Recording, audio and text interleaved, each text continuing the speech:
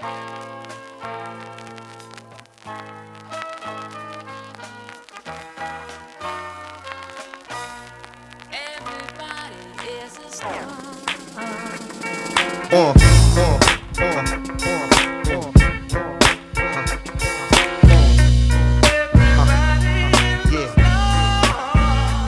to Tanked Up, the podcast all about video games and craft beer. I'm Ben, and as you can see, I'm here with Lucy. Hello. Hello. Hello. No Adel this week. He's gone away again. No. Just, comes in, comes out, guests every now and then.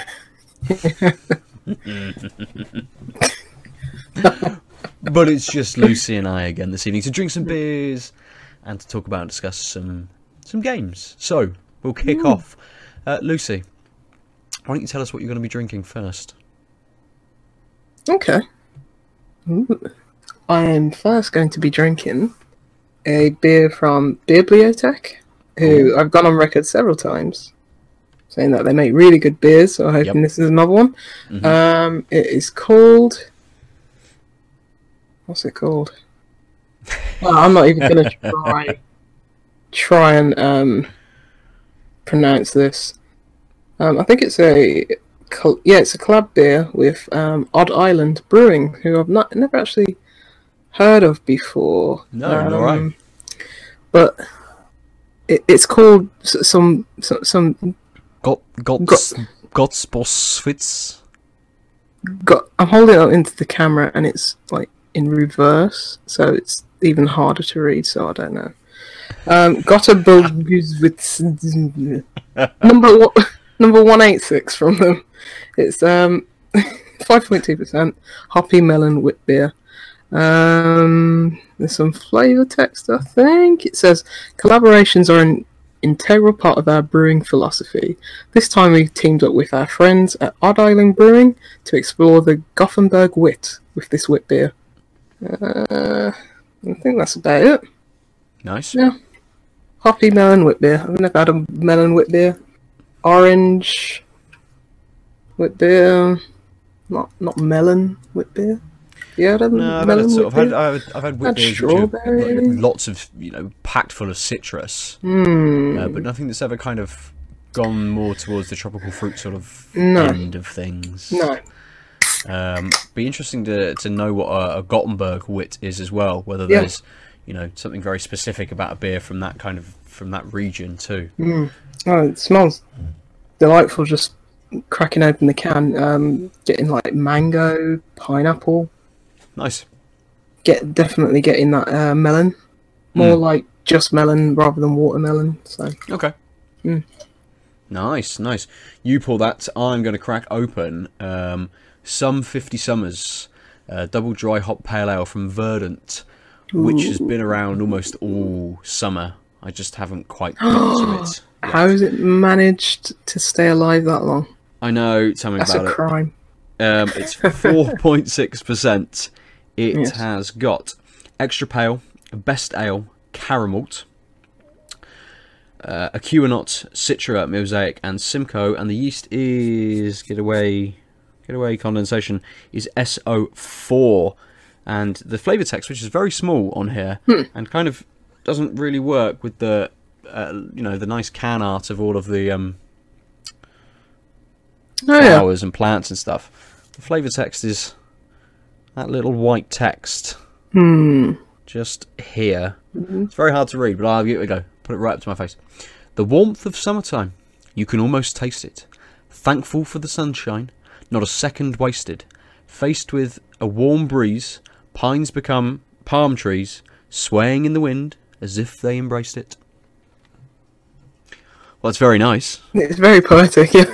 Tells me not very much about the beer, really. No. Palm it's trees. Verdant, so it's likely going to be pretty good. So. Is it tropically? Who knows? Tropically. Speaking to my beer, it's very light in colour. I'd say straw. Probably about half a finger white head. It's kept its head very nicely, even though it's quite small. Nice little bubbles. It's quite hazy. It's quite cloudy. You can't really see through it that much. But in terms of flavour. Getting like and aroma. You're getting a little bit of coriander on the Okay. on the aroma, and in the taste you're getting a tiny bit of it, but it's very, very slight coriander. So I think if people like coriander immediately put off by it, it's not too bad on this one. But you're getting those like you're getting quite a lot of tropical flavours, which I don't know. It's like, as a wit beer, I'm not used to. Yeah. I mean, classic wit beer, you'd think like Blue Moon or something like that, which are, fruity. They've got like quite a lot of orange peel in them. But I don't know how this differentiates as a wit beer and not just like an IPA. But nevertheless, saying that, it's really, really good. The finish is wet, and it's like you just want to keep going for more. It's hoppy, it's refreshing, it's got a bit of crispness to it as well. But yeah, this is a really nice beer. Nice. Is it got that kind of that little bit of maybe the sweetness that you kind of expect with a wheat beer, or does the fruitiness kind of overpower that maybe? No, it does have a slight sweetness to it. It does have a bit of bitterness to it as well. I think that's where the coriander kind of comes in, giving it like that just undertone of bitterness, so it's not overwhelmingly sweet. I don't know, it's like, as a wit beer, I think I'd want it to just be a bit crisper, bit creamier as well, maybe at the same time. But yeah, it's a really good beer. Like, nice. Regardless of the style, really enjoying it. But I don't know, I wouldn't be like, oh, pass me a wit beer. Oh yeah, pass me the can't even pronounce it. The hoppy melon wit beer, So it's like, but in terms of getting it right, it gets it right. It's really good. Nice. On flavour level. Don't care about the style as long as it tastes good. I don't really care. You could say it's a Rausch beer. Doesn't matter. yeah, that's fair. This 50 Shades, or not 50 Shades, fucking hell. What am I thinking about? Jesus. What's on your mind? Yeah, you need to pray to him. That's what you're thinking of. Some 50 Summers. Yes, it's double dry hopped. I got the aroma sort of as soon as I cracked the can. Not a huge smell to it. Obviously a lot more when I get up here, and I'm getting kind of those slightly more sour tropical fruits, so a little bit more grapefruit, something like that. And that comes through very much on the flavour. Again, it's not a huge flavour. It's very nice, very pleasant, very easy drinking. Not much bitterness to it at all. Okay. Little bit at the end, but not much. But it is that kind of very toned down grapefruit sort of flavour. Yeah. As I say, very easy drinking. Yeah. I could smash this back all day, and I guess it's only 4.6, so it's kind of, I know they don't say session, do they? But I could see this being a very easy beer to drink all day as well, with it being quite, not being a big flavour, being something that's maybe a little bit muted in terms of kind of what's going on, or a little bit balanced. That big kind of flavours maybe balanced out a little bit with everything else. I can't see me getting kind of tired of it either. We have a lot of big beers. Yeah. And you have one, you're like, yeah, that's fine for me, I'm done. Whereas this, it's only a pale, it's not an IPA, so I wasn't expecting that big hit. Yeah. Expecting something that's maybe a little bit toned down. And a little bit more balanced, perhaps, but it's very good. Would be excellent right in the middle of a very warm day. Yeah, it's definitely sort of made as a summer beer. And as I say, I don't know why it's been sat on my shelf for I don't know ages, absolutely ages.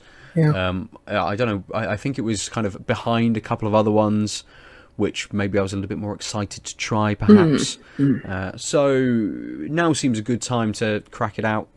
Coming right to the end of the summer now. The season has definitely started to turn. Yeah. So it's a nice beer to kind of finish out this this summer season with, I think. Yeah, it's always something to be said for like brewers who you like, not too, as you said, too excited about drinking the beer. It's like there are other beers, and it's like, oh, I've never had this style, or I've never had a beer from this brewer. But it's like you can always go back to them. It's always going to be, at least an 8 out of 10 beer when you get to it. Yeah, that's the thing with Verdent, isn't it? They do a lot of good pale ales, so a lot of good IPAs as well.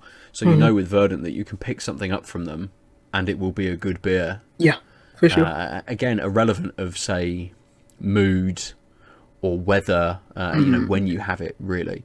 So this is nice. Yeah. And as I say, I feel the same way about Beerbliotek. It's like, I like their beers. Really good. Nice. Good. Should we start talking about some games and enjoy these beers? The video games, yes. Yes. We've both played a game. As with last week, we're going to kick off with a game that all of us, the two of us, have played. And you posted this in our Discord chat for us to play. So had you played it before you'd posted it to us? I think I was in the midst of playing it as I posted it to you. Cool. I think, or maybe I'd finished it. It's only about 20 minutes long, so... Yeah, it's super short. It's called Behind Every Great One. And I can't remember the team's name. Destruction or something. Deconstructeam. Yeah. Deconstructeam, yeah. They also made Gods Will Be Watching, and as recently as this year, they made the Red Strings Club, which we both talked about earlier this year, that we both enjoyed. This was, I think they made it in a game jam, and they've made a few other things on like itch.io. It's free to download, by the way, so if anyone wants to try it out, no minimum payment or anything like that. They've had like previous projects on itch.io, I think, or at least just like demos of their previous games or like prototypes and stuff like that. So they're no stranger to just releasing a game on itch.io, but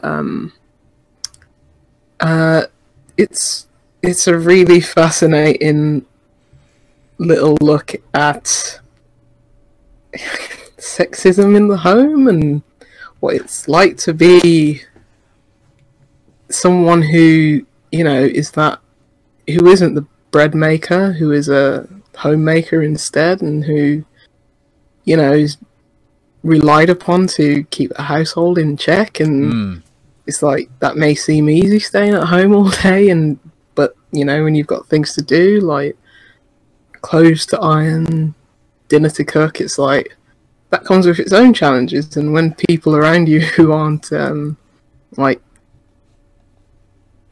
receptive of that and like understand that, it's like that comes with its own challenges. But it's seen from like an isometric point of view. It's like a little diorama of like a house. You play as a wife of he's a painter, isn't he? Yeah, he is. Yeah, he's an artiste. He's a painter. Her husband's a painter, and it's like he's just had a very successful project, like a recently famed painter. Yeah, and he's moving on to the next project, and he's like, you're my muse, and I need to be locked in a room to be able to produce something as high a quality as my last which piece. You can't come in. Yeah, you can't go into that room. You can later, but you can't at the beginning. Not spoiling anything because it's only about 20 minutes, but it's like, it's kind of like, it's one of those, it's like, it's 20 minutes long. If you want to play it, then you can. It's like, there won't be any spoilers, so I don't know how far you want to get into that, rather than just... I think maybe we won't go into spoilers, but just kind of say, you are kind of like, you're the homemaker, and you have to kind of move around your home and undertake tasks, which could be either doing like a chore, cleaning your stain off the floor, making dinner, doing some ironing or something, and you can also take time for yourself. So you can sit at your computer, you can go out on the balcony and have a cigarette.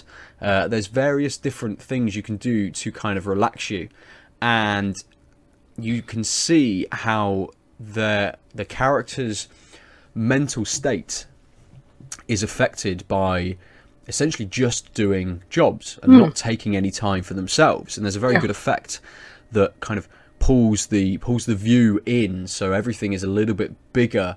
The more stress you get, and the room sort of starts to shake and things like that. The more that you do, and the more claustrophobic, that you take for yourself. It's interesting that you say at the start that it's got this like little sexist take on it. Well, I think in some regards it does, definitely, and in some of maybe the conversations that are had in it as well. On top of this kind of mechanic, this almost like sanity mechanic about having to do jobs and maybe trying to relax and stuff, the game progresses by putting you in situations where your circumstances are a little bit more difficult, and it actually just does a very good job. Go. I just wanted to say, you only get a set amount of time to complete tasks during the day, because once you complete a task, the like color palette, it's got a really nice color palette, but it's like the like color of the rooms and everything, it changes from like, you know, like colors of dawn, like light blue, and then it goes to like mid-afternoon, like yellow, and then it goes to orange, representing evening, and then dark blue going to night. So you probably only have the chance to do about 4 tasks, and it's like, if you want to have this, is it 5? It's either 4 or 5, but it basically, the more tasks you do, the more time progresses. So it's like, am I going to have time to have a cigarette or just chill on the computer? No, because I've got to iron some clothes, I've got to cook dinner, I've got to clean up. But yeah, I think just saying that there probably make a bit more sense as to why things are a bit more, you know, intense. Completely. It does very well when it starts to sort of intensify as well, and your circumstance changes and things kind of pile on you a little bit. You know, like life happens and your situation gets a little bit more difficult. It does very well at gating off some of those more relaxing tasks as well, to maybe suggest that your time is even less of your own, that you're doing more things for more people. You have more people are impacting kind of what you're able to do. And I think it progresses in that way very well. It's very well made to try and kind of push you through and almost give you some kind of sense that what you're doing is affecting this, but ultimately not really. Kind of, there's only one way that you can play this game, and there's only kind of one message that kind of comes through, and it reacts quite well. So if you don't iron when you're sat down having dinner with your husband, he'll say, "Oh, you didn't iron my shirt today," and she'll very much be very apologetic and say, "Oh, I'm really sorry. I'll do it tomorrow. I'll make sure this is done tomorrow." And I think it presents that kind of relationship really, really well. Oh yeah, because the way, you know, when I was talking about, like, you know, sexism and stuff like that, this guy's not like a misogynist or anything like that. No, not at all. He's just unaware that, like, oh, just because you stay at home, it doesn't mean that it's not like you're not doing anything with your time. And it's like, he says, "Oh, you didn't iron my shirt," but it's like, he's just, you know, he's subtly having a dig. It's like, you didn't iron my shirt, but it's like, oh, it's okay, don't worry about it, and stuff like that. And it's it's like, we all do that. It's like, and it's like, it's just very good at representing, as you say, those characters, that dynamic between them, and just addressing things like, even though it's like a female homemaker, I think this would work just as well if it was reverse roles. You know, if it was the husband staying at home and, you know, cooking and cleaning, I think it would work just as well with that. But it's like, because, you know, homemaking and stuff like that's, you know, typically over the years been like, oh, it's like man goes out to work, woman stays at home, etc. like that. I think that deals with that really well. It does. But it's like, I expect it from this team, because, like, you know, Red Strings Club, that dealt with, you know, themes of homosexuality, like, you know, being transgender, being, you know, non-binary. It dealt with all of those things, so they know how to deal with it in a sensitive yet raw and true to life way, and an impactful way as well. Yeah, sure. I mean, this game, as you said, it was only maybe 20 minutes long, and I'm kind of playing through, just thinking, oh, okay, I can see how this is going and what's happening. And you get a little bit through, and some other characters kind of turn up, and you're thinking, oh no, I can see how this is going, and it just kind of, I expected a bit more of a dramatic kind of finish, perhaps, rather than it. I love the finish. I think it was brilliant, and it's very, it's very true to life as well. You know. I was like, oh my god! I was like, wow! I was like, I didn't expect that. It was quite funny. Yeah. I think they don't try and make it humorous, I guess. No, it's not. But I was like, damn. It is a bit humorous because it's like, this is awful. Yes. Yeah. Exactly. Yeah. But it's like every night you can talk to your husband and, you know, and decide if you actually want to, you know, just go to sleep, or, you know, give him half your mind, half your body and soul. But it's just like no. When he's being an arse, it's like, no, go away. I'd say it's strange. I found that as well. You know, there were points. I mean, I'm massively connected with this. You know, as the person who works from home, I find myself doing a lot of the kind of the housework. Have lunch, stick the washing on, do a bit of washing up, sort the dishwasher out, tidy, hoover. You know, I'd say 80% of the housework because I'm here. It's convenient for me to kind of do that. But I'm sort of playing this game thinking, oh shit, okay, I so easily can feel what's happening and see how this is going. And I think it must have been maybe an hour and a half, 2 hours after I finished the game, I was still kind of just sat here like, fuck me. It's just like it hit me massively. Oh yeah. Like the impact of what this other character's feeling, and how she's not ignored, but how her kind of her own mental state and her own feeling, self-worth is kind of ignored almost, or at least undermined. Because he's like, the husband's like, oh, why don't you know, I'm the artist, I'm the one who's working and everything, and he's like, you should find your own creative passion, you should you know, go down your own path. And he's encouraging her to do these things, but then he's like, at the same time, he's pressuring her in a inadvertent way a lot of the times to be like, well, hold on, why are you reading a book? Maybe that's her passion. You should have ironed my shirts instead, or something like that. So yeah, it's a very difficult dynamic and push and pull, and it's very nuanced, and I think they did a really good job of capturing that.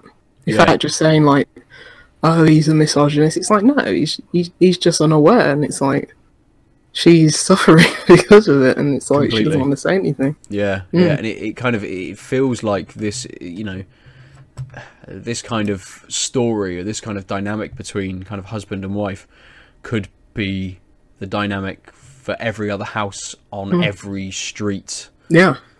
It's done so kind of naturally as well. Yeah. That's why it would work, like, as I said, like roles reversed. If it was a man and woman, 2 women, 2 men, it's like, it's the same for, you know, for most people, like that kind of struggle. Yeah. So depressing.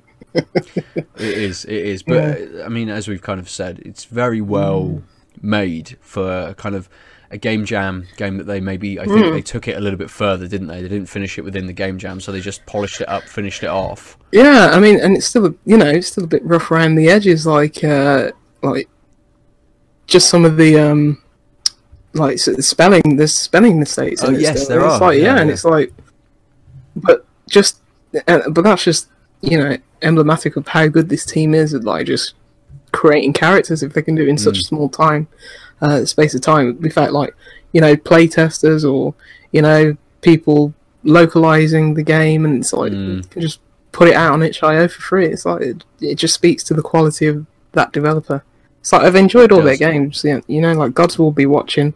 I know not many people either played it or like got on with it because it was a bit hard and brutal. But I really enjoyed that game, and they make the best pixel art.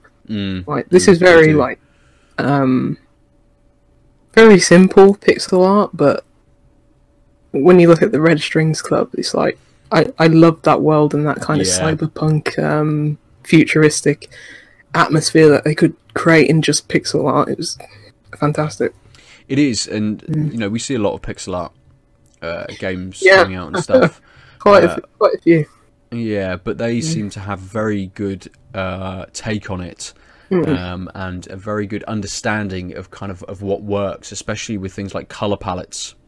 Yeah, they're very good at sort of creating environments and creating a mood in those environments as well, rather than maybe just some games which are kind of, you know, something like The Final Station, which I really enjoyed. Oh, I really like that. Which did really well in terms of its its night and day and its lighting effects, but everything else in it was sort of, you know, was pretty monotonal, pretty grey and brown. You know, there wasn't a huge amount else going on. They weren't going for that. They were going for something else. You know, very much between that light and dark kind of very difference. much fits with the theme of the game. Yeah. Yes. I was actually thinking of The Final Station, about a game that I might talk about a bit later. Ooh, it was like it's quite similar to that, but yeah, it's funny how I just brought that up.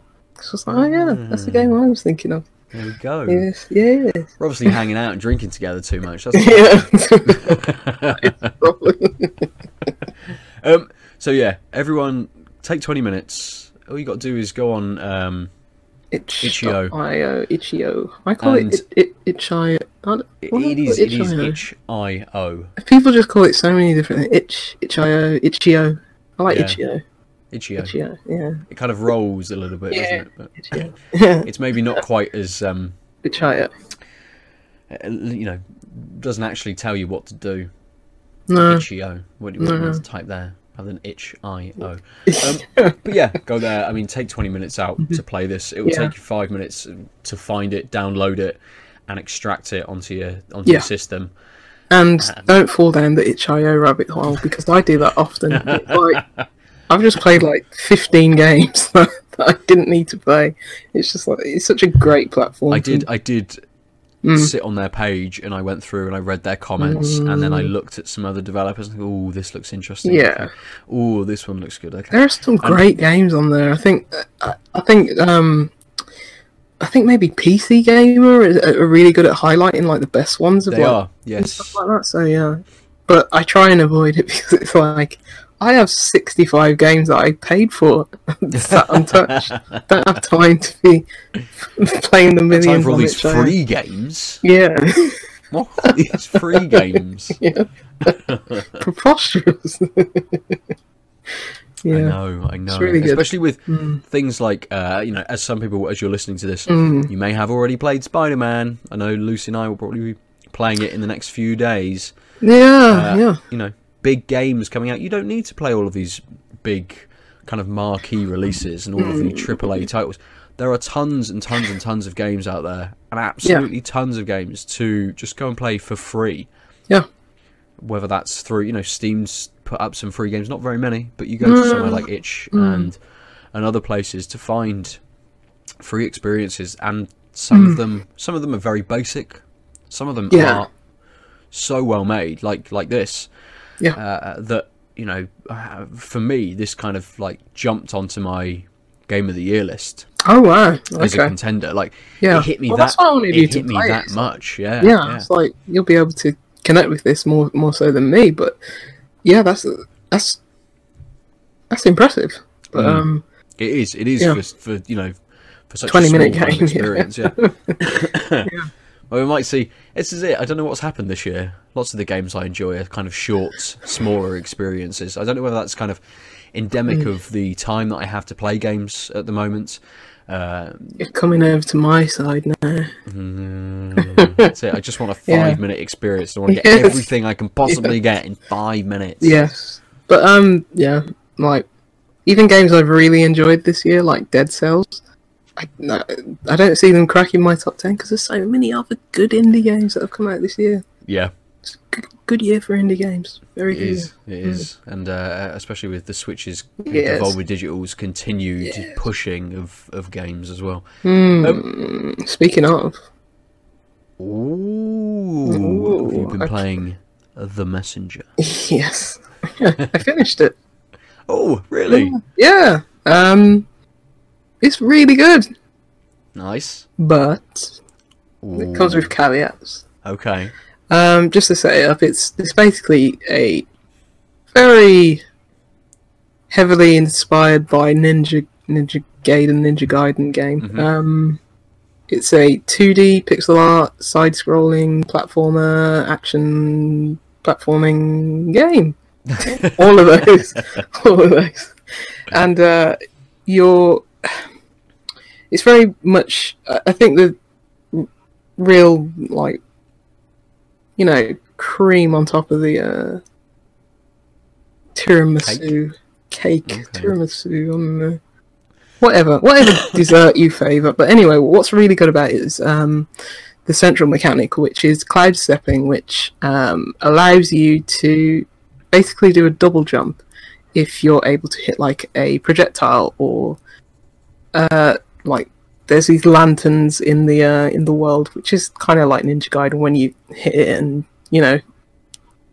the little urns or something like pop out, and it's like you got a few of those dotted over the world, but it allows you to like do a double jump, and the whole game and the whole levels and the whole platforming difficulty is sort of built around that cloud stepping ability and mechanic, which is quite novel, and it's like it makes it just more than like a Ninja Gaiden clone. It's like, oh, you're doing something different, and that's where it does it. But in music style, you're playing as a ninja, the Western warrior who's meant to save the world from apocalypse, and it's going from left to right, killing enemies, difficult platforming sections, but halfway through, in fact, not even halfway through, I'd probably say about 4 hours into the game, it probably took me about, I don't know, maybe about 12, 16 hours to complete, but I was trying to go for like little collectibles on the side, which, means that you have to do even harder platforming sections. But probably about 4 hours in, the whole game like turns upside on its head, kind of, not upside down. It's not Castlevania, but everything changes. It goes from like a normal like side scroller left to right, and it becomes a Metroidvania. And it becomes 16-bit from 8-bit. And you have the ability to switch between the worlds. Not on the fly, unfortunately. That would have been cool. But like, there are certain parts of the map where you can shift it between 18-bit and 16-bit and vice versa. But it becomes a Metroidvania, which is probably the biggest downfall of this game. I love Metroidvanias, as I've gone on record saying, but I don't think this one does it right. Sound a bit harsh, but I don't think it does it right, because, I mean, in any Metroidvania, you have a lot of backtracking. That's always going to be the case, because it's like once you get a new ability, you can unlock new places. But by the time this game becomes a Metroidvania, all of your abilities are already unlocked. So it's not a case of going back to new areas because it's like, oh, I just got the wall climb or the grappling hook or something like that, which you do get in this game. But it's just basically, it's like, oh, we hid this next part of the game, this next part of the story, this thing that you have to do all the way back here. And it's like, I already have all my abilities and there's no fast travel system. So it's like, I'm just going back through these, not much, turning it into 16-bit, the art style, which is novel and pretty cool, an aesthetic point of view, but as a gameplay point of view, there's not really anything different, so there's not much incentive to go back through these levels, yet you have to. And it's a bit of a slog, it's a bit of a chore. And yeah, I can imagine. Just and the pure game backtracking at one point, just for the sake of it, almost. Yeah, and it's like, I think this game would have just benefited more if it was just a linear game going from A to B through different levels, as it was for the first about 4 hours of the game. But instead it changes its genre, and I think it's to its deficit, and I don't think it quite sits well. I really like what this game was doing prior to that. I like what they tried to do. I just don't think it was well executed. I think, which is a bit of a bummer, because I was like, looking at it, I was like, this is Ninja Gaiden, and it's like you can switch between 18-bit and 16-bit, but considering that mechanic is locked behind certain areas within the map rather than on the fly, it's a bit of a bummer. But there is a lot of attention to detail in like the 8-bit and the 16-bit, and the music's great. Music is fantastic. I was listening to a soundtrack at work a few days ago, and it's like, yeah, this is banging. But Nice.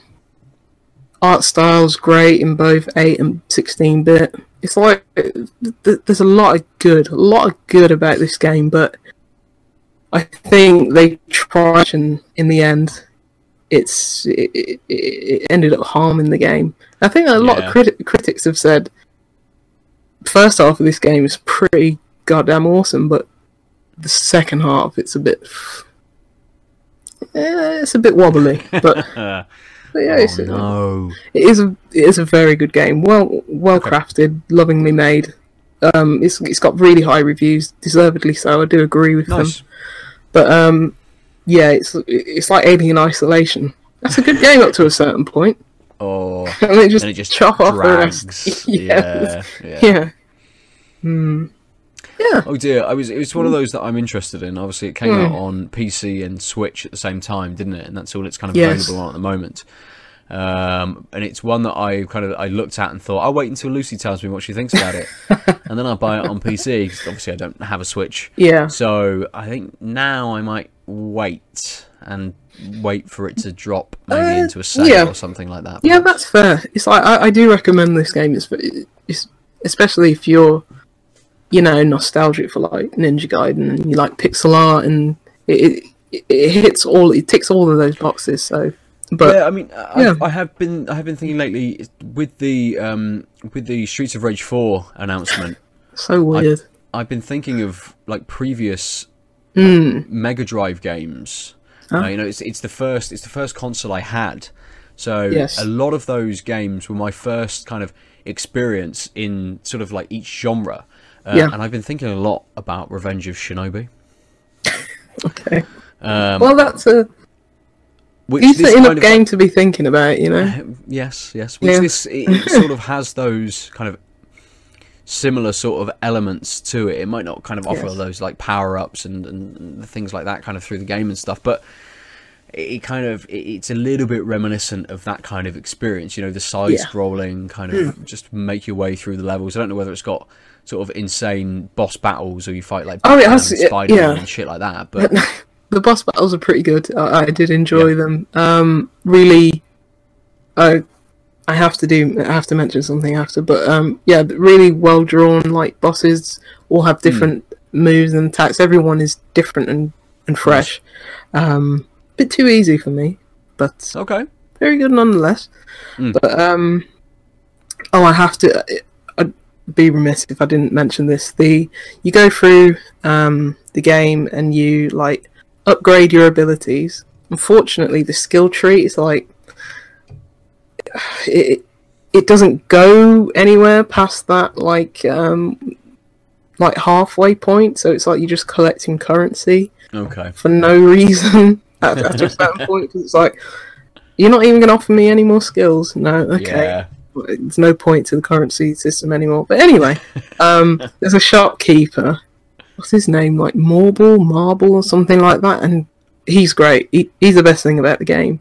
It's so comically written. It's so wry in its sense of humour, and he now and then gives you these weird anecdotes, and it's like, and it's very tongue in cheek. It's very self aware. It's takes the mick out of itself. It, like, even references like Metroid and like Ninja Gaiden. Okay. It's like we obviously took inspiration from it. So I'm just gonna and yeah, that's all I have to say about The Messenger. Good game. Perfect. Perfect. Okay, should we move on to more beers? Yes. I'm definitely ready for another beer. Yeah, because I finished that one pretty quickly. Yeah. I think I'd finished it just before we started talking about The Messenger, really. Yeah. Or right at the end of the beer sort of thing. So, what have you got for us? Or for yourself, at least? I have another one that I can't pronounce. It came in the Beer 52 box for the Oktoberfest month. Yes. Leading up to October, obviously. I think it's called... Is it Veto or is it Schokobar? I don't know which one is the brewery name or which one is the name of the... Look on the cap. Does it tell you? Is that one of those ones that tells you on the cap? Nope. Yeah. I think Veto is the name of the brewery. Okay. So, Schokobar is a chocolate stout. It's got a little bear with like a king's hat on it. Or maybe it's a beaver. I don't know. It's either a beaver or a bear. I think it's probably a bear. Yeah. It doesn't look like he's got the teeth for a beaver. Or maybe they're just white and they blend in with the label. Yeah. Does Germany have beavers? They've definitely got bears. Do they? Does Germany have bears? Yeah. I know Greece does. Because we talked about that a few weeks ago. We did. Yes, you're right. Assassin's Creed Odyssey. Anyway. I know Poland does as well. You fight bears in The Witcher. I would if I had played it, but yeah, sure.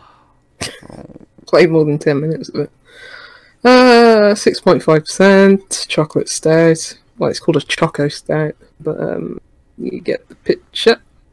Chocolate with an espresso note, dark brown to black, paired with duck, vanilla ice cream, and cake. Out of 5, bitterness 1 out of 5, malt 5 out of 5, hops 1.5 out of 5. 1.5. Just start using halves. Yeah. Right, we didn't need a 10-point scale. It's all right. It is a bear. Anyway, it says, while cool, the espresso aromas take center stage. When it has warmed up a little, the dark chocolate notes with a hint of blackcurrant come through. And it says the bear is dancing, so it is a bear. It's a stout, top fermented, unfiltered. It's got oatmeal flakes, hop yeast, barley flakes, barley malt, wheat malt, and water. It's brewed in Belgium. Oh. Yeah, I thought it was... Well, it's not German then. Are there bears in Belgium? No, then. Ooh, Belgium's not very big. So there's one bear in Belgium. Just lives in this brewery and dances all day. Oh, poor bear. I've also got a brewery with an animal on. I've gone for a beer from Mad Hatter. Yes. This is the Heart-Shaped Tears. It is a ice cream pale. And it says, when Adonis died, Aphrodite cried heart-shaped tears. This strawberry ice cream pale has loads of heart-shaped strawberries in it. And when you drink it, you will fall in love. It is 6.2%. No information on what has gone into it.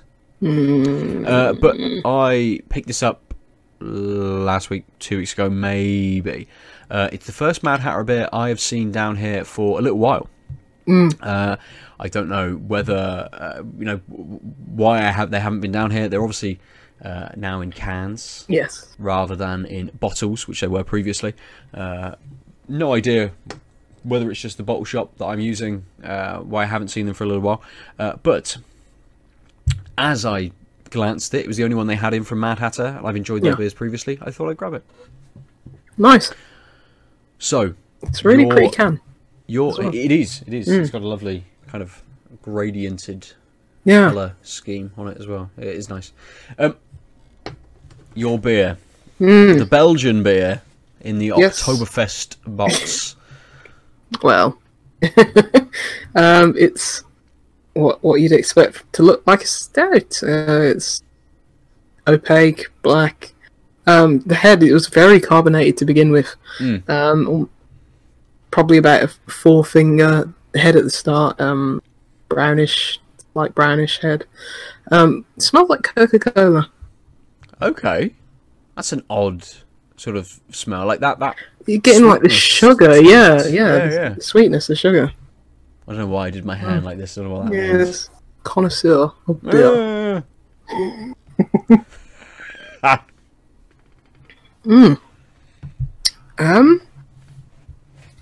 It's as I expected. It's not too thick and creamy. I think the carbonation just like told me that. I thought it was going to be like quite light, almost like a porter. It is quite light. It's quite thin, not in a bad way, but it is quite. It's not dense at all. It's easy to drink. There's no viscosity to it. In terms of taste, I'm getting a lot of that sweetness. I think that's what they must have meant by like the blackcurrant, because it says when it has warmed up a little, and it definitely has, because we've been sitting here recording for some time, and definitely getting more sweetness. But yeah, you are still getting like the dark malts and everything like that. I'm trying to pick up like the espresso and the coffee. Does it not come through maybe like a coffee, I suppose, from like a lot of the porters I've had, which tries to do something else? You get a lot of the coffee and the roasted kind of notes coming through more towards the end of the flavour, I guess. No, I'm not really picking on that at all, to be honest. Which is strange. It's like, it's very malty, as they suggested.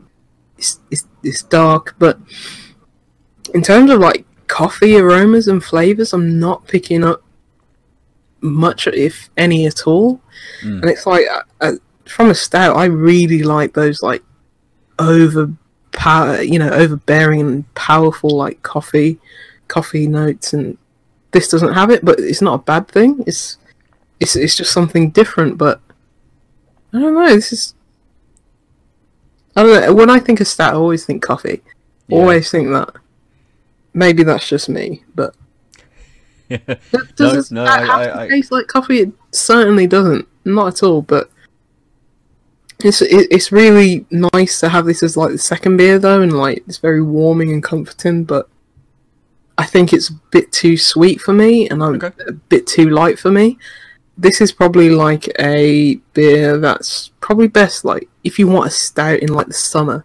And it's like, I don't know how much different this is from like a porter, because I think porters are like, lighter and thinner, still get the dark malts, maybe less of the coffee. I'd probably put this into the porter category. I mean, I always think of porters as being a little bit sweeter as well than a stout, which yes, I often kind of associate with those kind of roasted sort of notes to it.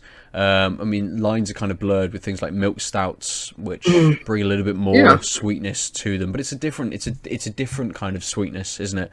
Than you get with a porter, or with kind of just a well-made kind of standard porter, really. Yeah, in terms of its sweetness, I'd say this is very much more like a milk stout. It's like it's 6.5%. It's a bit lower in ABV. I mean, a lot of milk stouts that I try are quite light, more around the 4%. ABV. So in terms of that, it is very much like a milk stout. It's not. I don't think it has any lactose in it, so it's not very sugary. It's not very like creamy and thick. So it doesn't have that going for it. So it's like a mix between all three of those styles. Not getting too much chocolate either. It's mostly that. I mean, since it's on the bottle, I'm thinking about it more like the blackcurrant, but definitely getting quite a lot of that sweet, fruity kind of dark fruit taste rather than chocolate or coffee. But I'm drinking it pretty quickly, so good beer. Nice. This heart-shaped tears is, I mean, it says it's an ice cream pale. The rabbit on the front whilst it has a heart-shaped eye and looks to be weeping, is holding an ice cream as well. And as soon as you sip it, I'm instantly reminded of those strawberry and vanilla swirled ice lollies, which have ice cream in the middle. That is exactly what this tastes like. There's a hint of kind of bitterness to it, really, really light, but it's not all kind of pure sweetness. I as we were talking about kind of milk stouts, I did check to have a look, and there is lactose in this, which is giving it that nature. But it's quite. I expected for kind of like an ice cream pale for it to be a little bit more viscous, perhaps, and it's quite light. It almost with its kind of. It's very sweet strawberry and vanilla kind of flavour. I mean, it doesn't have that. It's got a slight hint of, I say kind of bitterness, but it kind of edges between bitterness and maybe a little bit of sharpness as well. You know, that kind of that sharpness you get a little bit from strawberries, but it almost reminds me a little bit of more of like a sour or a kettle sour or something like that than it does of a pale ale, which isn't a bad thing. Again, taking something and changing kind of up the style a little bit is fine, and it tastes really nice. It's very dry, so almost instantly I want to go back to the glass and have another sip. But it's again another very pleasant beer. It's a lovely flavour. I expected kind of that, you know, when you have an ice lolly, you expect a big sweet hit. Yeah. And this kind of, you get that, and it does stay with you, but it's maybe not quite as, it's kind of balanced out more than, say, like an ice lolly would be. Yeah. So maybe that's where the bitterness and that is kicking in, just to temper down maybe that sweetness and that sharpness that it kind of kicks off with a little bit. I mean, in the glass, it's what it looks like. It really reminds me of the Neapolitan Pale Ale from Northern Monk. Yes. And just hearing you describe that, it's, you know, getting that strawberry, getting that vanilla. Yeah. Very much what Neapolitan Pale Ale was trying to do. But, yeah, I mean, ice cream pale ales and IPAs, I mean, I think I don't really like sweet beers that much, so it's like when I see ice cream, I'm like, might not like this, because if they're trying to go for that like sweetness, then that's a bit of a turn off for me. But considering yours, as you say, it's still got that bitterness, just you know, undermining that sweetness a bit. That sounds a bit more appealing. Yeah. I mean, it feels very well made. For those not watching, those listening, it is, when you're not directly under light, it's got this very red, coppery colour to it. It looks like, as you say, a sour beer. That's what it looks like. Yeah. It does look like a kettle sour. It's got a little bit of head to it, which has stayed around. You know, sticks quite nicely to the glass as well. We can do this now. We're on video. Look at this. Look at how it sticks to the glass. Yes, very nice lacing. Very nice. So it kind of, it's. I don't know whether the colour kind of put me off. Not put me off as such, but made me kind of think a bit more of kettle sours and things like that. Yeah. I don't know whether that's kind of impacted how I'm feeling about this, or kind of what I've taken, maybe. But I'll get through this quite quickly. We'll see at the end how I feel about it. So, before we move back into games, we mentioned The Witcher. Yes. So, I just want to give a very quick shout out to Lauren Aitken, who has started working for VG 24/7 and has had the opportunity to write a very well put together article about The Witcher 3. How she feels about it, how it made surprisingly, her feel. If you followed anything from Lauren. She's got to be on brand. Yeah, that's what it is. She can't help it. Yeah. But it's a very good piece about kind of mental health and how The Witcher kind of made her feel, and maybe a different take about The Witcher 3 that you've not had before, perhaps. Well worth a quick read. It's, you know, only take 5 minutes of your time, but whip over to VG 24/7. Read that. really interesting take, because like Gerald, he's very much I wouldn't say stone cold, but very straight faced, kind of, heroic kind of guy. And it's like most RPGs, you're portraying your personality onto the character more so than they're giving back. So it's very, very, very interesting read. So, and check out all of her work, because it's very good. Yeah, completely. It is. And for me to stay on brand, once you've checked that out, go to outoflives.net to look at other stuff and things and videos. Go to our Facebook page to listen to me talk about The Witcher as well, but the Netflix TV series, and casting and things. Go over there. Go to our Facebook page, Out of Lives. Yes. So we'll jump back into games. I've been playing a game which I really want to love, but I don't think I do. Oh no! Oh, I know. I've been playing 2 Point Hospital. Oh no! Which is the spiritual successor to Theme Hospital. It is a hospital simulation game. It feels... I mean, I've not played Theme Hospital for a couple of years. I've not, it's not like I haven't played it for 10 years or 15 years or whenever it came out. I own it. I still play it through GOG. I must have played it maybe 18 months ago to 2 years, something like that. This 2 Point Hospital feels like just a straight take, an updated modern version of Theme Hospital. Same makers, really. So same developers.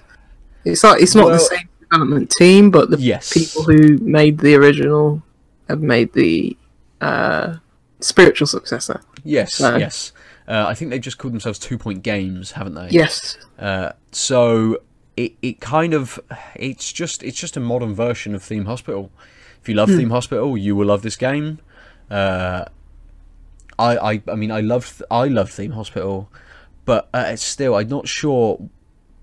I don't know what it is that isn't quite clicking with me. I'm not sure whether I wanted something more that I'm not quite getting. It is the same experience. You're designing your hospital. You have ridiculous and comical and humorous different diseases and ailments and issues that your patients have. The radio presenters, the kind of the tannoy announcers, they're all very funny. It injects humor in that sort of way. It's got a great soundtrack, as Theme Hospital kind of did. It's very fitting to kind of almost edging on like lounge waiting music, and it's presented very well. But something just isn't clicking with me. It provides a little bit more of a meta game, so you are. As Theme Hospital was, you're kind of one guy moving up through hospitals. Yeah. But this allows you to go back to the previous hospitals and upgrade them with different research you've done, later in the game, to get a 3-star rating, which is the maximum rating you can get on each kind of level. And it's kind of got this overall, you can get to the end, but that you can jump back into the first hospital again and bump that up with all of the research that you've done. And suddenly you'll get different patients with different issues and different emergencies that you kind of want to react to and things like that. It's definitely not a passive game. You're playing constantly. You can't just kind of let it run for 5 minutes and come back to it. You'd have missed a ton of stuff. It's like a real hospital. Things are always on fire. Yes. And you're always trying to kind of like balance the books and make sure you have services in place, and you're not losing money, and you're charging people enough for the kind of like the services that you're giving them and things, which I don't know whether that's it, whether it's it's a massive commercial kind of enterprise that goes against kind of my social political values. Maybe this is my problem with it. Well, it's not an NHS state-run hospital. They had to make some.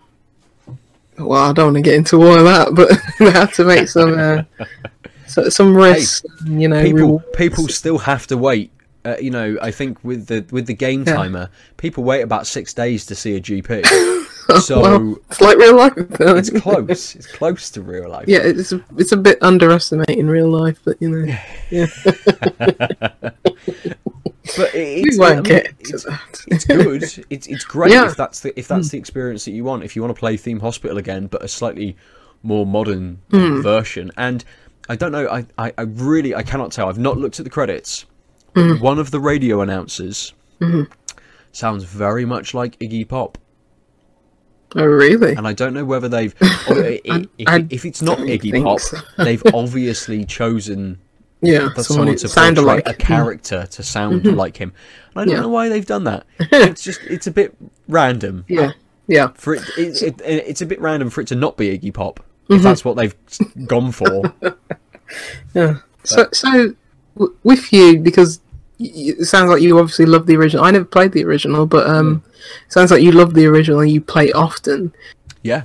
What I've heard from, anecdotally from people when this was announced and when it came out is that, like, Theme Hospital was, like, one of those games from, like, usually their childhood where it's like, oh, yeah, I played that game. I completely forgot about it. Whereas it's like, you seem to have, like, played it recently. And it's like, do you think for people who have it more as a nostalgia thing rather than, like, oh, yeah, I played it on GOG recently, are probably like, oh, I haven't played this game in so many years, this seems fresh all of a sudden, but for you it's like a bit more stagnant because I think so. I think so. I think people who remember Theme Hospital who haven't played it for 10 years would love this. They'd absolutely love it. I think people without going back and playing Theme Hospital, which I had planned on doing before tonight, but I've been so busy with work I haven't found time for it, unfortunately. Even if I'd have got an hour in, that would have been good. But I need to go back and play Theme Hospital to know whether I'm remembering Theme Hospital, even 18 months on, having then jumped into 2 Point Hospital and thinking, oh, well, Theme Hospital did this. Well, Theme Hospital did this. Yeah. Did it? I don't know. Am I just kind of pushing that view because that's the experience that I'm having now, and with it being a spiritual successor, is that kind of what I'm just expecting from the game, and then just taking things for granted, like, oh, obviously Theme Hospital did this.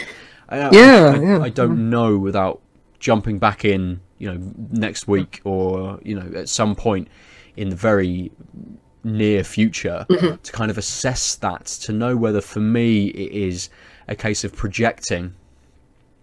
But I definitely think that people that have nostalgia for Theme Hospital will get a massive kick out of this and will really enjoy it, especially if you like that management sim kind of game and you want to spend some time, building something and then seeing it run and how people interact, and you're a bit pedantic like me and you like planning spaces and organising how people interact with the built environment. Essentially, it's my job as a game. That's why you don't like it. on a much grander scale. Maybe that's what it is. Exactly. Maybe because I've been too busy with work. I've been drawing too many buildings, and suddenly I've come up against the hospital and I'm like, this just feels like work. Fuck the pay rise of the doctors. I just don't want to build any more GP clinics. It certainly piqued my interest, mainly because, as you say, it's like you're a doctor and you're moving through. It's like this progression through the game, and it's like you move through the different hospitals. I mean, I used to really love management sims. Just nowadays, I don't get the time for them. I'm very much a person who's like, I want to complete a game. I want to get rid of, go away. I've finished it. Never come back to haunt me again. Whereas management sims, they do take your time, and that's what they're meant to be. And it's like it's meant to be an ongoing thing, and that's why they're great. It's like people just play the Sims and nothing else. But in terms of this having a progression, that sort of like piqued my interest. So it does, and when you even before. Do you have to go to the first hospital? I can't remember. But you get to move quite freely around the map. And it will show you there's a little building with an H on the top. Yeah. And that will show you where each of the hospitals are. I've not counted them, but maybe there's 12, 15 levels. Right. As soon as you've got 1 star in a level, it will unlock the next one. Or it will unlock 2. Then you have to get a star in each of them to then unlock the next one. So it does progress you through, and to get a star in a hospital isn't isn't quite that, it's not that difficult. I'm currently on a stage where I have to get a certain reputation. I have to have treated people for a certain disorder. I have to have treated people for another disorder. And there's a fourth criteria to be able to kind of get. But a lot of them have been quite easy. It's been reach a hospital level of this, cure this many patients, done. Move on to the next one. This is a new ailment that's popped up, cure this many people with this new ailment, promote, increase the salary of and promote 3 employees, and then get the star and move on. So you can quite quickly move through and get to kind of like the last level. But I mean, once you've got that 1 star on that last level, I don't imagine what fanfare it will give you, because you can just go back to hospital number 1 with everything you've unlocked and try and get that to a 3-star hospital. I don't know. I'm finding at the moment it does present quite a difficult balance in terms of, I think in the most recent hospital I've got to have like 5 GPs offices, because they're so, you make 3 and suddenly all of them have got 6 people queuing, and that's when it gives you the kind of like the warning. So then you make another one, and 3 of those people go off to the next one. So they've got 5, and there's 3 at this one. Then the next 2 people come into this one, and almost instantly you need to build another one, because you've got so many people, because your reputation is so high. People are coming to your hospital. It does well in that regard. Like if your reputation's low, people won't come in. You won't make money. You won't have anybody there. So it does well to kind of balance it in that way. If you're doing well at running the hospital, the challenge increases, which is good, and keeps you on your toes. Which again means that you can't just put it aside for 5 minutes and then come back to it. It is always changing. Things will always be happening. It's not like Jurassic World Evolution or whatever it is in terms of that. It's like you just need to sit it to the side. It's like this always keeps you engaged. I mean, Jurassic World Evolution is why you need like a second screen, isn't it? Just have it over there, do some work, kind of look at it a bit. Whilst they're digging for fossils in Montana, Speaking of, I've actually started reading... Clever girl. I've actually started reading Jurassic Park, the book. Okay. Yeah. It's so good, and it's like, imagine not having seen the film and reading this, and how much even better it would have been. Completely. Jurassic Park is a fantastic novel, and is better than the film. Absolutely no doubt. Okay, the novel is better than the film. My favourite film, so that makes me excited. I love Jurassic Park. I don't know. I mean, I've always been a novel reader, so I don't know whether I just get a little bit more because my imagination just goes batshit and just runs with it, and I kind of imagine different things and stuff. I think I read Jurassic Park. I definitely read Jurassic Park after I read. After I watched the film. Yeah. I mean, I couldn't read when the film came out. What was it, 93? That's fair. Fair. I was probably... Wait, is it 93? Jesus. It was, wasn't it? Probably... Yeah. Maybe it wasn't quite... No, you're right. I probably wouldn't have been old enough to have read Jurassic Park when it came out. So you're right. I probably did read it after the film. And that does impact, definitely. Yeah, I was like, they're like, what's a raptor? It's like, duh. It's like, it's like without watching Jurassic Park, I wouldn't have known. When Dr. Ian Malcolm speaks, it doesn't say in the text, bah, bah, bah, and then launch into a fucking tirade about chaos theory. That's all come from Jeff, hasn't it? And you see that. Yeah. And you take that with the character when you're kind of reading, when you're reading a novel. I'm doing an alright job of like distancing myself from like the film and like the image of the characters, because obviously different. It's like, you're not going to find, when casting a movie, someone who's exactly the same as this person. So I've been doing alright with that. But yeah, it's fascinating. It's like I wanted to get into reading, back into reading, because I used to read a lot, but I haven't in ages. It's been like a decade since I like read like a lot, and it's like, I want to get back into that. So yeah. Jurassic Park. That's good. It's good, yeah. Less time for games. More time for books. Yes. Now. So So when we launch our second podcast, the Tanked Up Reading Club. Yes. I'll be behind about 6 books. We'll all start with fried green tomatoes at the Whistle Stop Cafe. Then you have to go and watch the film. Yes. Then you'll have to read the novel. No, wait, which order are we doing it in? I don't know. Can't remember. Scrap that idea. You should drink Let's a beer just talk about instead. games and drink Isn't that why people join book clubs? Just drink wine. That's what I thought. Probably, yeah. One last thing I wanted to ask about 2 Point Hospital. What were the reviews like? I've no idea. Yeah, you know I did. Okay, that's all right. I knew that I wanted to play it. I knew that I wanted to pick it up.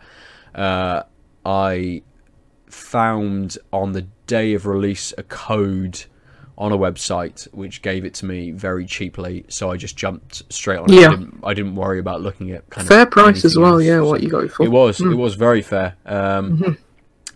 I think actually it's what I wanted to pay for it. Having now played it, it's what I wanted to pay for it. I don't think I'd have wanted to pay the full price. But as you say, or as you kind of put to me, I think for people who are kind of chasing that maybe haven't played Theme Hospital, that want that kind of game, full price is a fair price to pay for it, definitely. I think just personally for me, it wasn't quite That's there. fair. Yeah. Yeah. Absolutely fair. It's like waiting for a game to come out on sale, isn't it? But yeah, the sale there's not enough instantly. Steam sales now and then nowadays. You know? Speaking of Steam sales, I don't want to talk about this game this week because I want to give you the chance to play it. Far Loan Sales. I believe you picked it up in the sale. Yeah. As well, because that's when I picked it up earlier. I think it was in the Steam Summer Sale. I picked it up. I think it only came out this year as well. It did, earlier this year. Yeah. I think I picked it up because it came out this year. Yeah. I had no idea this game even existed, and then I watched like a Giant Bomb quick look, and I was like, "This looks really cool."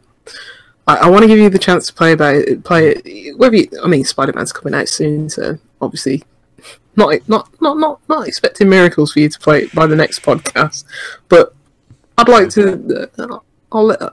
It's not really much to spoil about it, but I think you'd get more enjoyment out of it just going in not knowing anything, even though there's not many story beats. I think I don't want to spoil too much, just in terms of mechanically. So okay, I'll let you play that and we can speak about it later. But I finished that last night. I was up till like 1 a.m. playing it, and I was like, I really like this game. There's just something special about it.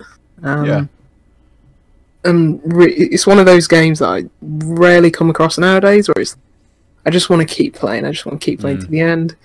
I started it not last night, the night before, and it's like at work. I was just like, I just want to go home and play Far Loan Sales. It's really cool. It's one of those. But I'll let you give you the chance to sample it for yourself. But do you want to? Well, to be fair, Spider-Man only takes like 15 hours, so people will bang it out. We'll bang it out, and I mean, we'll be able to play loads of games next week. It'll be fine. Not enough puddles to splash about in for an extra 30, so yeah.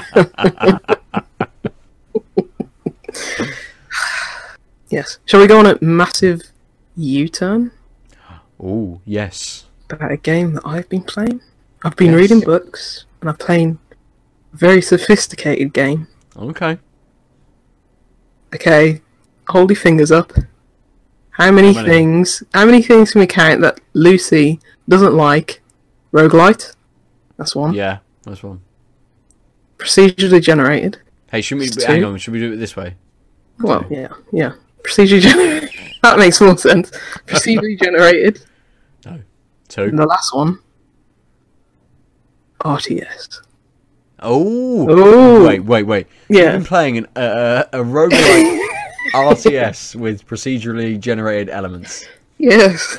No, you haven't. So weird, isn't it?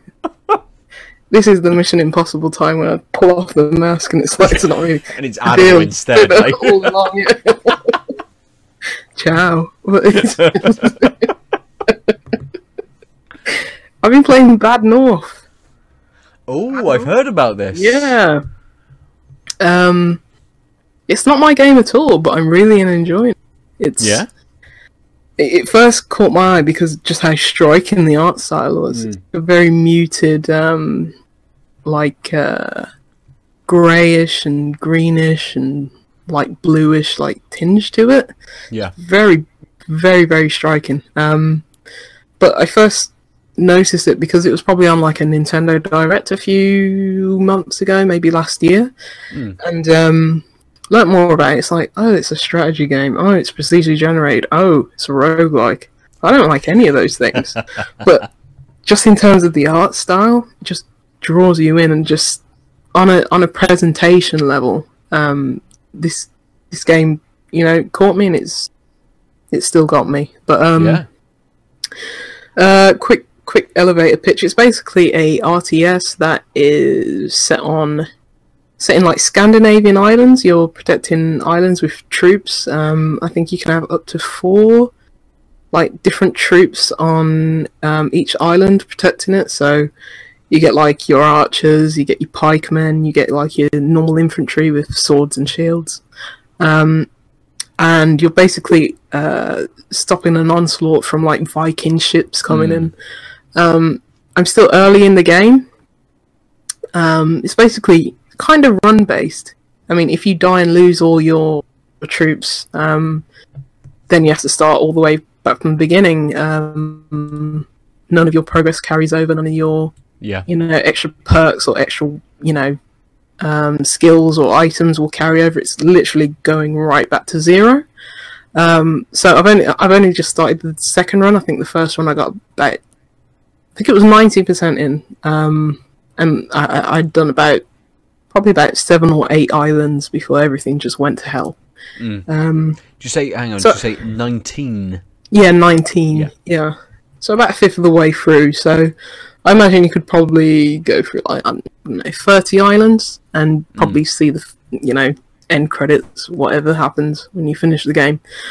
But it, in terms of it rolling everything back and not carrying over any progress, for me it's not too bad. I can see why people might get frustrated at that, but for me this is just a very serene and relaxing experience. Well, relaxing until it's like, oh crap, all my soldiers are going to die. But prior to that feeling, it's very relaxing because, as I said, the art style is very muted. It's very easy on the eye.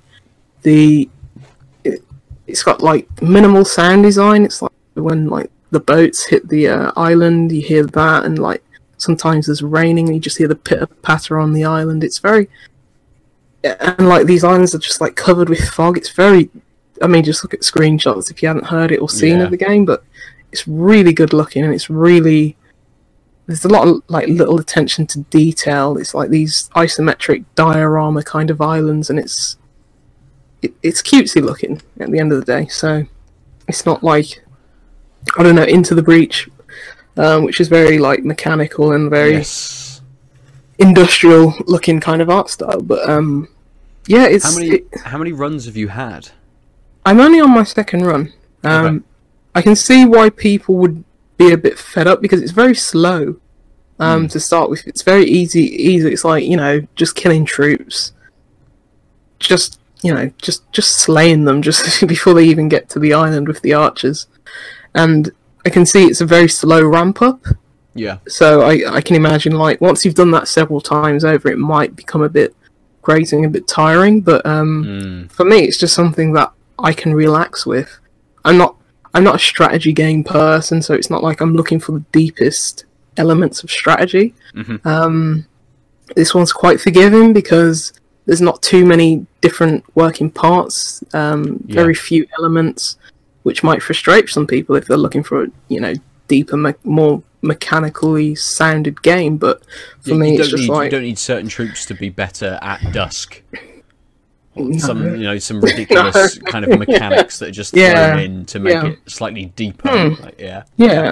And because it's not turn-based, it's like you can just move troops, in real time, and it's like time will slow down, so things are still progressing, but it slows down time to a very, very like comfortable and forgiving time where it's like you can put your troops where you need to, even before like the Viking ships, get anywhere near your island. So very forgiving in that sense. But in terms of like upgrading your troops, there's not really much like progression. Like you can get like certain perks and you can make them stronger. Like the archers, for example, you can make them upgrade them so they can shoot over a longer range, but they're more vulnerable to attacks.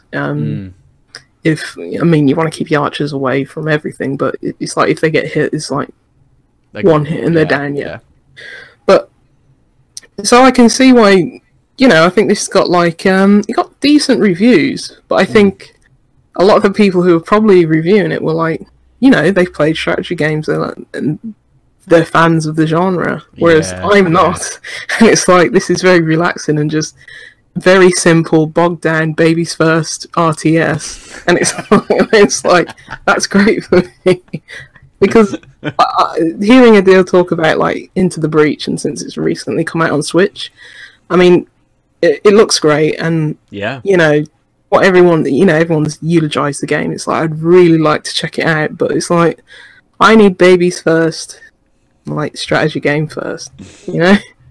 Yeah, that's fair. That's fair. But you do get these experiences. I mean, something like I think it's Kingdoms and Castles, which is kind of this town management sim, which has a very kind of cutesy, almost Minecraft-esque, blocky kind of aesthetic to it, which is it is a little easier than playing something like Banished.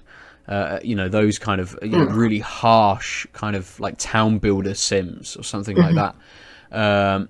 You do need this range of games for everybody to kind of like try and pull people in, and I think maybe strategy hasn't embraced that very much in the past. That every game that you play in a strategy, it has to be as deep as it can possibly be, because people who have played strategy games want that next level. They want something a little bit deeper for the next go. So you need something else. So to have something that kind of like pulls back a little bit is brilliant, really. Yeah. And it's out on. I mean, best places to play is obviously PC, like any strategy game. But it works really, really well on Switch because of touchscreen controls, and it's just so fluid and so easy just to use. The touch mechanics, and it's like nice. I really enjoy playing it on Switch. It's like you use like the bumpers just to turn around the camera and zoom in and out, and joystick. But in terms of like moving your troops, it's just like tap here, tap there, because it's all grid based, like most strategy games. So you can swap troops out and move them over here, move them over there, and it's really well done on the touchscreen. It's that on PS4 and Xbox. Probably wouldn't suggest playing it there because like strategy games on consoles, not the best. But do you know? Really do you know if there is a Nintendo tax on the price? There's got to be. I think, just like it's just taken now, isn't it? Got to be. Yeah. I think I picked it up for about £13. It's probably about 11 on PlayStation and Xbox. Probably 9 on Steam, PC. But I think like, I mean, obviously, if you're into strategy games, you probably like, I would just want to play this on PC. But Switch is a fantastic place for it to be. They've obviously been pushing hard on like the Switch advertising. It was in a Nintendo Direct. I think in one of the latest indie ones, it was like, oh, it's out now, and I was like, that looks really cool, but it's an RTS. I don't want it. So I gave it about a week. I think it was like a Polygon, like not a review, but just like a think piece or something. They're saying the person who wrote it, I'm not sure who it was, so unfortunately can't credit them. But they were like, I avoid strategy games like the plague. This really got me, and I was like, that's me. So I'll try it out. Nice. Good. That's good. Yeah. Now pull off the mask. Yes. Yeah. No, you do it. Oh, Lucy, I'm obviously gonna have to play Far Lone Sales, but you've sold Bad North to me as well. Yeah, I think you'd. I mean, you're a nerd, so you want that hardcore strategy. I don't know. Sometimes. Yeah. Sometimes. I think this is really relaxing. It's got a really nice art style. I think this games where, for me, that the art style and the presentation can just, carry everything else for me. You know. So, and this is one of those. Yeah, at least put it on your Steam wish list. Yeah. But it's on PlayStation as well, so don't know how it'd be. As you say, strategy. I'm much prefer those trophies, bro. The trophies and I did look at the achievements. I should get this on Xbox. Look at the achievements. I was like, shut up, Lucy. You don't care about achievements or anything else. Yeah. Now that the Switch is out, you don't care about anything. You don't even care about cloud saves anymore. You don't care about basic functionality on your console. Well, yeah, just random cracking across screens and things like that. Yeah. You're not going to get that with your PC, are we? No, you shouldn't, really. Yeah. Speaking of PC, good PCs. A bit envious of you having a good PC to play Far Lone, because mine I had to bump down the resolution so it didn't shut. Okay, chug a little bit. Yeah, well, I'm playing it on a Surface, so it's like, it's not going to be the most robust platform to play it on. But big screen, that game deserves it. Nice. I hope it comes to console. It should be my next. It should be my next endeavour. Yes. Well, I say that Battlefield 5 is having a beta this weekend, which is it open? Which starts today. It is open and it's starting today. So, hello. You're going to be on video if you come in here. I'm not coming in. You're on audio as well, definitely now. Okay. All right. Hi. Lucy says hi. So yeah, it started today, which is the 6th. Yeah. It's on obviously all weekend, and you are on the video. You just poke your head in. So yeah, it's kind of it's on now. I don't have Spider-Man yet. I haven't pre-ordered it. It's not turning up tomorrow. So it's shocking, isn't it? Anyway, so it's like this is one of our most anticipated games of the year, and neither of us are going to play it tomorrow. Kim says she's never known anyone so excited about Spider-Man. It looks so cool. It's going to be great. To be fair, the last 3 days have been just, what are you doing? Looking at Spider-Man things. Looking at waiting for Spider-Man reviews. Just, I love Spider-Man. Well, Spider-Man reviews drop in like an hour's time. So you were looking at that. I didn't even remember. It's like, but it's like I think this could be like my favourite game of the year, and it's like just haven't thought about it. But that's the. It's like I'm going to play it, and that's it. It's like, we know we're going to play it. Yeah. I just don't have the urgency, and I'm away this weekend. I don't have a need to play it. I will just get to it when I get to it. Maybe Monday, but.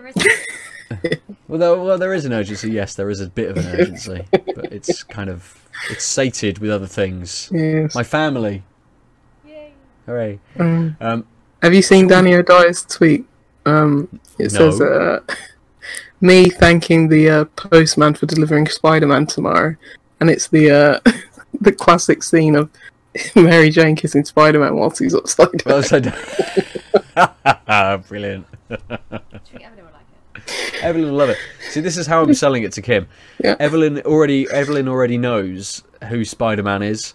I got this Spider-Man glass, and every time I drink from it, she's like, Spider-Man. It's like, right, brilliant. Whenever we get up in the morning, I'll just play Spider-Man, and you can just watch me. Oh no, she can use her controller. Oh, she's got a PlayStation controller as well. Pretend one. She, an old PlayStation 3 one. She thinks she's playing. She's only 2. She doesn't know.